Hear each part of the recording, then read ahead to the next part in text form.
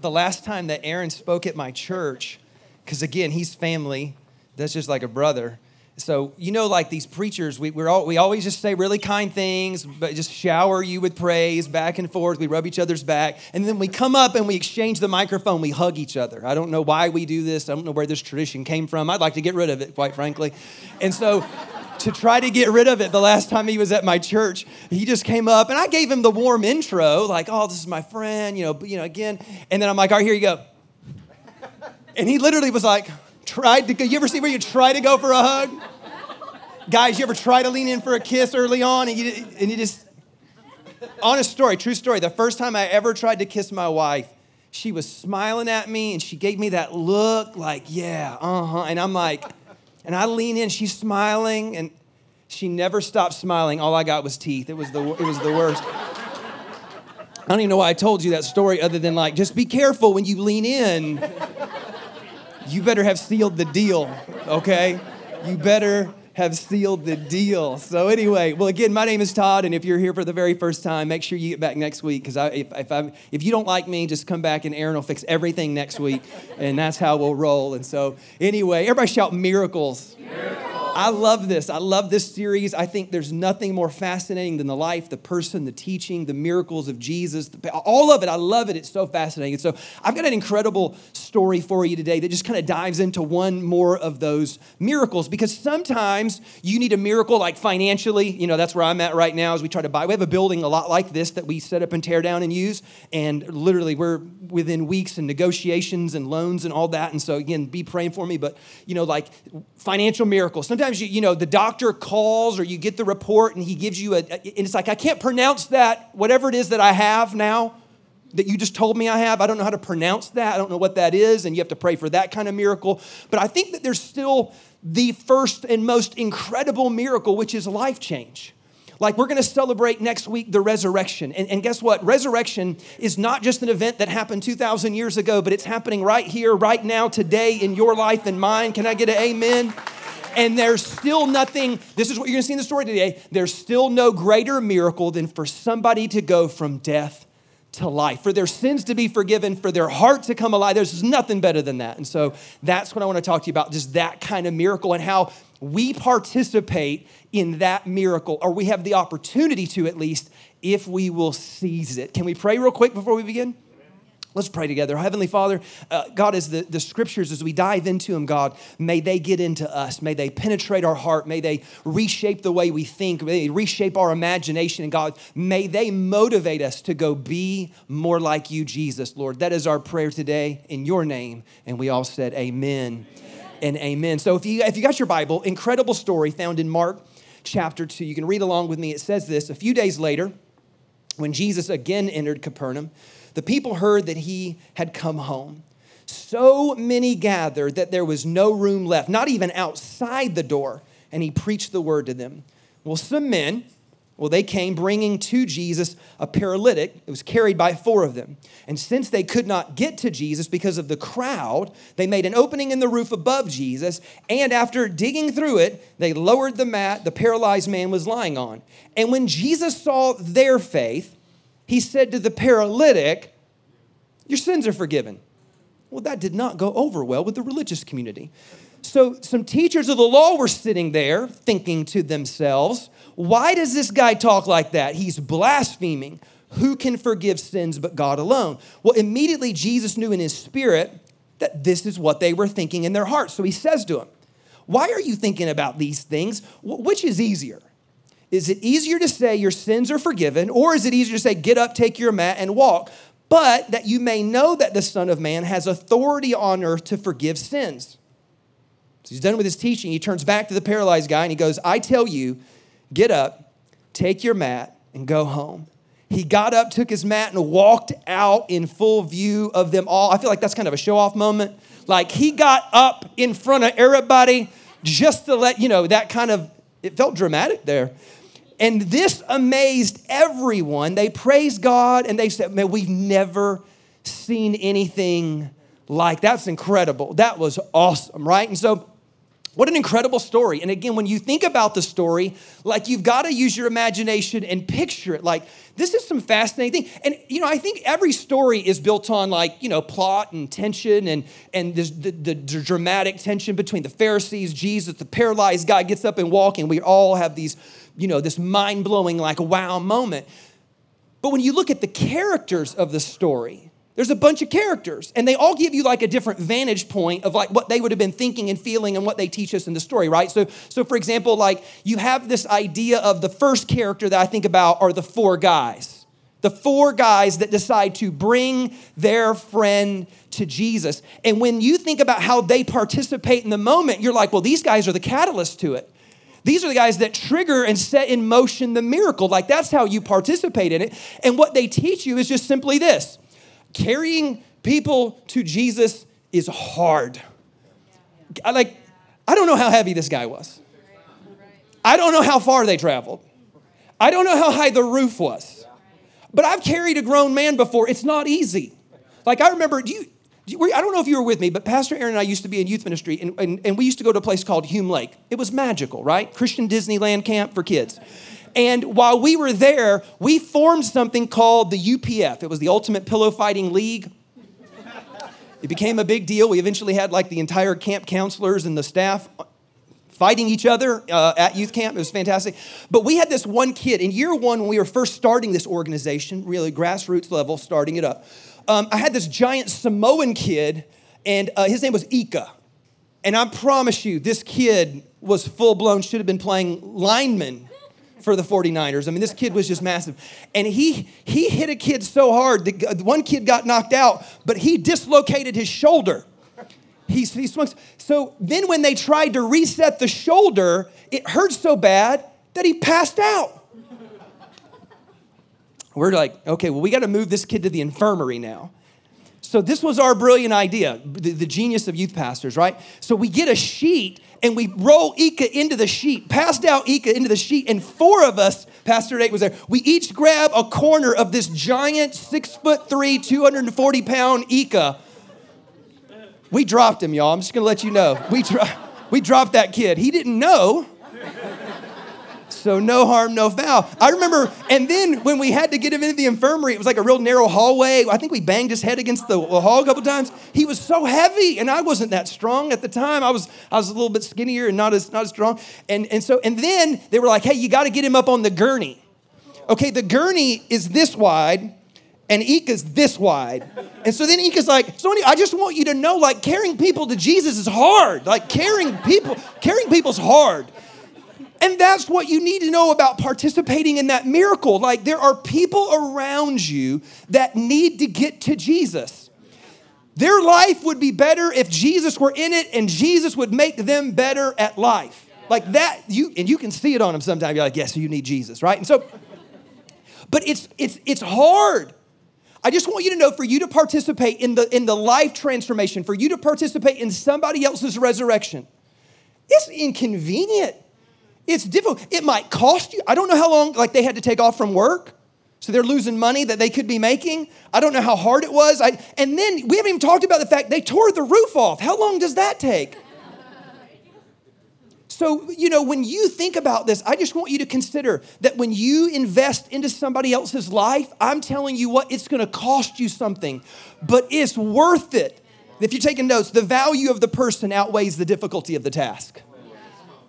The value of the person outweighs the difficulty of the task. And so no matter what it takes, we're trying to bring somebody to Jesus. Now, there's other people in the story too. For instance, there's a crowd there. And the crowd is so massive that they cannot get to Jesus. And all they do is become the obstacle. That's what you really learn, is that there are always obstacles to getting people to Jesus. Sometimes it's just their obstacle, right? Their sin, their past, their guilt, their bad church experience. Can I get a what name it? You ever had that before? You're like, no, I did the church thing. Those people were not kind to me, or I had something weird go down. And so you have all these obstacles that you have to work through. It's their doubt, it's their issues, it's whatever they're going through, it's their questions, it's their upbringing and what mom said and what they read on the internet and what this YouTube video they watched. They got these obstacles that keep them from coming to Jesus. But you know what I realized? I can't control their obstacles, but I realize I have obstacles. Like sometimes the reason why, sometimes I'm the obstacle, I'm the crowd in the way. Sometimes I'm the one that's maybe not engaged, I'm not being thoughtful, I'm not being spiritually minded when it comes to those people. And you know what the biggest thing is? This is just me, I'm just gonna be honest. You know what my biggest issue is, my biggest obstacle? Sometimes I'm just busy. I'm just busy. And you talk to people, hey, how you doing? Oh, I'm busy. And you just got so much on your plate that do you understand how many things my kids are in or what's weighing on me or how many hours a week do you know who I'm married to? You know, you go through but sometimes I'm too busy. They actually did a study on this. It was a study out of Princeton. They actually took kids from their theology department and they did a study. They broke them into 2 camps. And they told them this. They said, hey, you got to give a speech, just a 5-minute speech. You can choose to either talk about why you decided to go into, kind of a theology degree, or we want you to give a talk on the parable of the Good Samaritan, right? So that was what you could choose from, because they wanted to see if the Good Samaritan had any role to play in your psyche. So then what they did was they said, hey, but the speech isn't here. You got to go to this other hall kind of across the campus.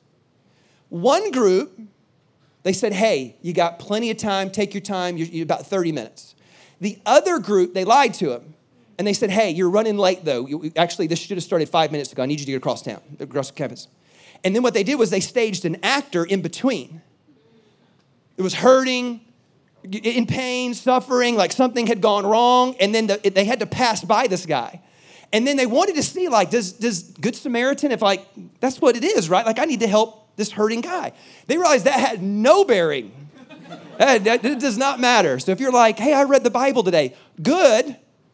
But if it don't show up, it doesn't matter. So anyway, what they noticed is that the huge difference was the people that thought they were rushed, they almost all overlooked that dude.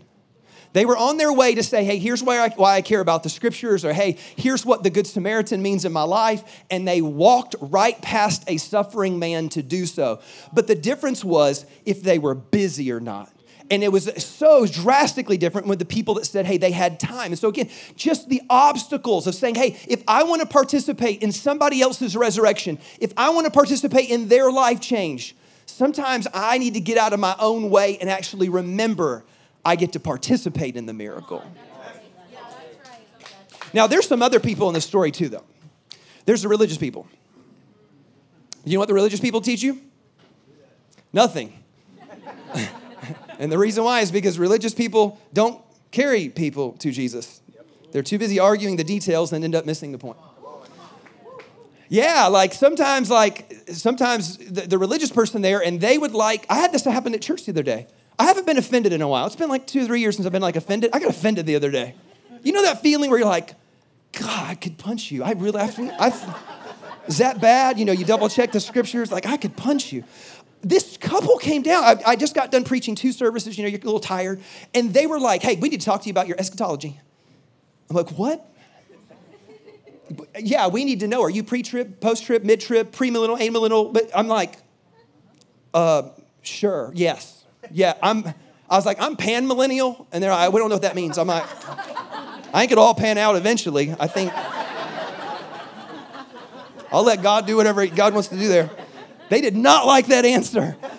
And I thought, I have not, and they literally were just so badgering me, but it was they were mean-spirited. And I was like, and I looked at him, and you don't do this often because you're a pastor, you love people, believe the best. I looked them dead in their eye. I'm like, hey, just so you know, I'm not your guy, and you don't belong here. I love you, and I hope you find a great church somewhere else. I was like, because here's the deal. If your need to argue theology trumps your love, get rid of your theology. Get it, it's done. It does not say that they will know you are my disciples by how well you debate your doctrines. I just read that. I read that.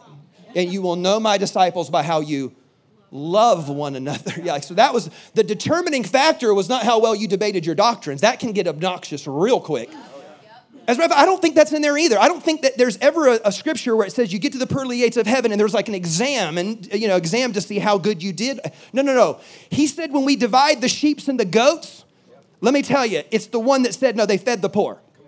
They visited those who were sick and in prison. They helped people. That was so just something to think about there. So religious people, they might teach us something, but I don't know that they teach us the right thing. They teach us what not to be. And so, so you got the crowd, the guys, but don't forget the paralyzed guys in the mix. And the paralyzed guy teaches you this. Can't do it on Sabbath. The paralyzed guy teaches you this. You don't come to Jesus on your own. He didn't get there on his own. He couldn't. He literally could not physically get himself to Jesus. And so when you think about this, what do you see? Man, we're all like that. Because I remember when I became a Christian, I was 17 years old, and I prayed a little prayer on my bedside by myself. And I thought, well, I kind of came to faith on my own. No, you didn't. Stop it. My mom and dad took me to church faithfully, even when I said I didn't want to go. And I had this grandma that was blind, and the only way she could read her Bible was with a magnifying glass. And bless God, that woman got up every morning, read her Bible, and she read her scriptures, and she said her prayers. And I guarantee you, I was at the top of that list because I needed to be at the top of that list, right? And grandma prayed me. My parents, so what you find is that nobody really comes to Jesus on their own. Somebody prayed you in, somebody helped you, somebody sowed a seed, somebody invited you, somebody encouraged you. Stuff you didn't even know was going on to get you to Jesus. And so that's, again, I want to participate in that. And so that's where your role is hey, every time I get a moment, let me pray for someone. Let me sow that seed of encouragement. We were talking about this in one of our small groups just recently, that sometimes you see somebody going through a struggle, and sometimes the best thing you can do is just, hey, just so you know, I'm with you, and I've been through that struggle too. Can I just be praying for you? Is that okay? And you don't have to pray for them much. Just say, hey, I just want to be praying for you. Because all I know is this, is when I'm in my darkest moments of life and somebody says they're praying for me, listen, there's a lot of people who don't even believe in God. If they're hurting enough and you say they're praying for them, it melts their heart. Just step in and encourage, love. Sometimes the most powerful thing you can do is encourage someone. To lift somebody up in prayer, to reach out, to sow that seed, and then to say, hey, can I buy you lunch? Can I buy you coffee? Can I tell you my story? Hey, my church, can I invite you? And just say, I want to participate in somebody else's miracle because we don't get there on our own. That means it requires you to take a step and to do something. So the paralyzed guy just teaches you that. Now, what Jesus teaches you is maybe the best. Because what Jesus teaches you is this. You cannot interrupt Jesus. Now, I got to be honest. If somebody ripped the roof off right about now, that dude yelled back there and that threw me off for a second. If somebody ripped the roof off, I'd be like, what in the world? And I'd be like, this sermon was going good. You ruined it. This was going all right. It would totally, and you know what? Jesus doesn't even blink. He invites it, which again, you can't, I want you to consider that that's the love and the compassion and the grace of God. You can't interrupt him. You know, when you have little kids, you know what I'm talking about. You can be in the middle of something, but you know what? When your kid wants to come up and jump in your lap and give them a hug, it's hard to be like, no thanks, little one, get away from me. That's your kid. Interrupt you all day long, right? I'm a pastor, I have an office. It looks very professional. Looks like a very powerful place. There's books everywhere. People come into my office, they're like, hello, pastor, My kids come into my room, man, they're just knocking stuff off the shelf and picking up everything, look through everything, jump in my lap. They don't care because you know what they know? They cannot interrupt their dad. Because that's my world. That's what I care about. What does that tell you about Jesus? You can't interrupt Jesus. Why? Because you are his world. This is all he really wants, is for you to interrupt him. As a matter of fact, there's an invitation for you to come and interrupt Jesus. That's what he wants. And so Jesus invites the moment in. And then, of course, he does something crazy. He forgives the guy first, which just makes everybody mad, right? And then the theological implications of this one's a little weird because you have to wrestle with this. The Bible actually says that Jesus looked at their faith, the plural of the people that brought him in, and then he looked at that guy and said, you're forgiven. Now, I don't know how that works because my whole life I was told that I had to say the right prayer at the right time. And, but Jesus said, I looked at their faith. I'll credit their faith to you. I don't know what you want to do with that. But all I know is this then. This is the impression I get. Jesus is looking for every excuse possible to bless you, forgive you, and bring you in. If he's like, look, I'll take their faith if I can just draw you in. That lets you to, you can't interrupt Jesus, and he's just looking for a good excuse to bring you closer and closer to him. And so he's looking for that excuse. And so the big moral of the story is simply this, is that bringing people to Jesus creates the most incredible moments. And I'm telling you what, if you've ever been a part of somebody else's life change, it changes your heart just as much. There's something powerful to coming to church with somebody who's kind of away from God at the time. And you know what? You come to church differently. When you come to church and you've got your friend with you who you know is away from God, but again, you've been praying for them, you love them. Again, you know that their life would be better if Jesus were in it and Jesus would make them so much better at life. And you're so praying that like the good greeter is at the door. Not the weird one with the good one. Please be the good greeter at the door. And I really hope there's a parking place. And I hope they do the good songs. There's that one song I don't like. I hate that song, but I really hope they do the good. I wonder if I could text somebody the song lineup they ought to do this week. I wonder, and Pastor Aaron, don't you embarrass me. Pastor Aaron, it better be good. You ever feel that pressure? Yeah. And I'm telling you what, when you come to church with somebody who's away from God, you experience it so much differently because it's the forefront of your mind. See, sometimes you come to church and you want to make it all about you, and you need to sometimes. Sometimes you're like, no, God, I need you today. But sometimes when you come to church with that friend, you're like, man, it better be on point today. It better be good today. You're rooting for it. You just see it and feel it differently because all you want to do is be a part of that incredible moment. But you got to risk it. You got to do something. As a matter of fact, and sometimes the pain of regret hits you too if you don't do it. I was in Maui a few years ago. It's the only time I've ever been to Maui. It's beautiful. Some friends invited me. We're on this beach. I think it's called Big Beach. It's down on like the south side of town. And my wife is acting like a child, just jumping in the waves and acting like a kid. And it's just the most beautiful. It's exactly what you would think Hawaii should be. Change your life. It's beautiful. And while we're on the beach, sunbathing in the beautiful tropics, it's amazing. We see this massive school of dolphins go by. It's just gorgeous. But they're really far out. It feels like they're at least 100 and 150 yards out. And I have a background as a lifeguard, a swimmer, and all that. So I'm like, I could get out there to them. I could get out there. And so, but I'm like, it's too far. It's too far. And then, about 20, 30 minutes later, they come back again. And I'm like, I wish I would have known that. I would have gone out there. And then I thought to myself, I bet they're going to come back again. I will not miss this moment. So I swam like 150 yards out. I'm like, I wonder if there's sharks out here. That's what you're really thinking at the time. Are there sharks out here? I bet there are. But maybe the dolphins will save me, And so sure enough, I go out there, and a couple other people from the beach go out there with me too. And so and we're out there waiting in the water, just hoping that the dolphins come back. We're waiting out in the water for like 30 minutes. And sure enough, all of a sudden we see them. And I'm talking about like 100 of them. And they're within me and you right here. I tried to touch them, but they're like, no, thank you. They just slide a little bit. But I'm out there swimming with the dolphins, close to them to me. It was the most beautiful and majestic and wonderful thing. And I'm like, and eventually they just keep swimming off into the Pacific Ocean. And so I go back to shore. My friends are there and they're like, oh my gosh, you got to swim with the dolphins. And I'm like, it was the most. So one person got done and they said, that was the most incredible moment. That was unbelievable. And the other person on the beach was like, I so wish I would have swam out there. It would have been worth it. That's what life is like. You have these moments in life where you just got to go take it. You got to go risk it. You got to go just put your faith out there and say, what if? And let me go put it out there because I'm telling you, being a part of life change, it's the most incredible moment. That's why we tell this story today. For 2,000 years, we've been telling this story.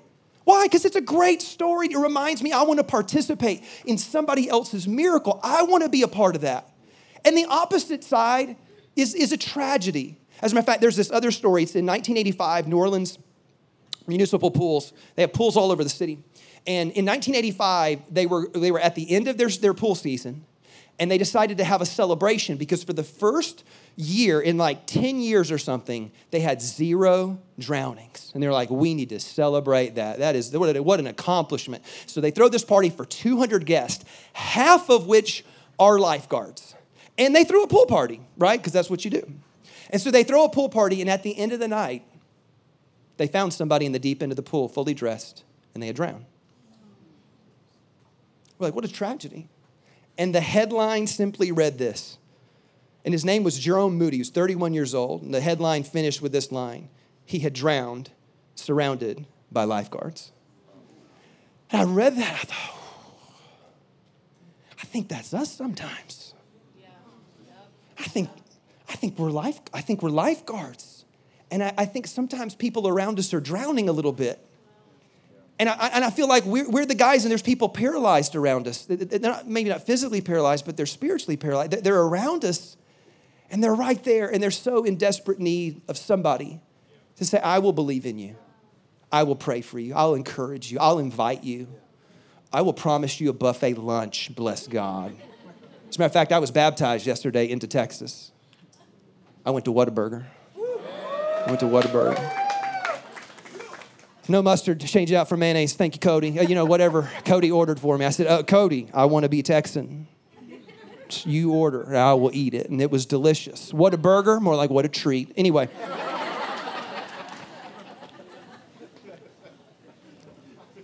Listen. There are these moments where you get to say, hey, look, come to church and I'll buy you Whataburger after. Whatever it takes. Have you ever noticed that Jesus uses food all the time? As a matter of fact, every moment after the resurrection, he's eating. So just lean into the food thing, okay? Whatever it takes to say, I want to be a part of your miracle. I want to be a part of your life transformation. Can I give you one more scripture? It's such a simple scripture. Mark chapter 1, verse 16 says, and Jesus was walking by the Sea of Galilee. He saw Simon and his brother Andrew. They were casting a net into the lake because they were fishermen. Come and follow me, Jesus said, and I will make you fishers of men. Now, I want you to just consider this. This is his first moment with them. And he's like, I'm recruiting you to be on my team. And he goes, I'm going to make you. Now, if I would have been the leader, I'd have been like, I'm going to make you brave and strong. I'm going to make you a great leader. I'm going to make you impactful. I'm going to make you powerful. Jesus would have looked at me and said, I need to make you a little more holy, whatever it is. There would have been a lot of things that Jesus needed to make me, I promise. But the first thing he started with was, I'm going to make you fishers of men. Now, he's talking to fishermen who their whole life they were trained on how being really good at getting fish in the boat.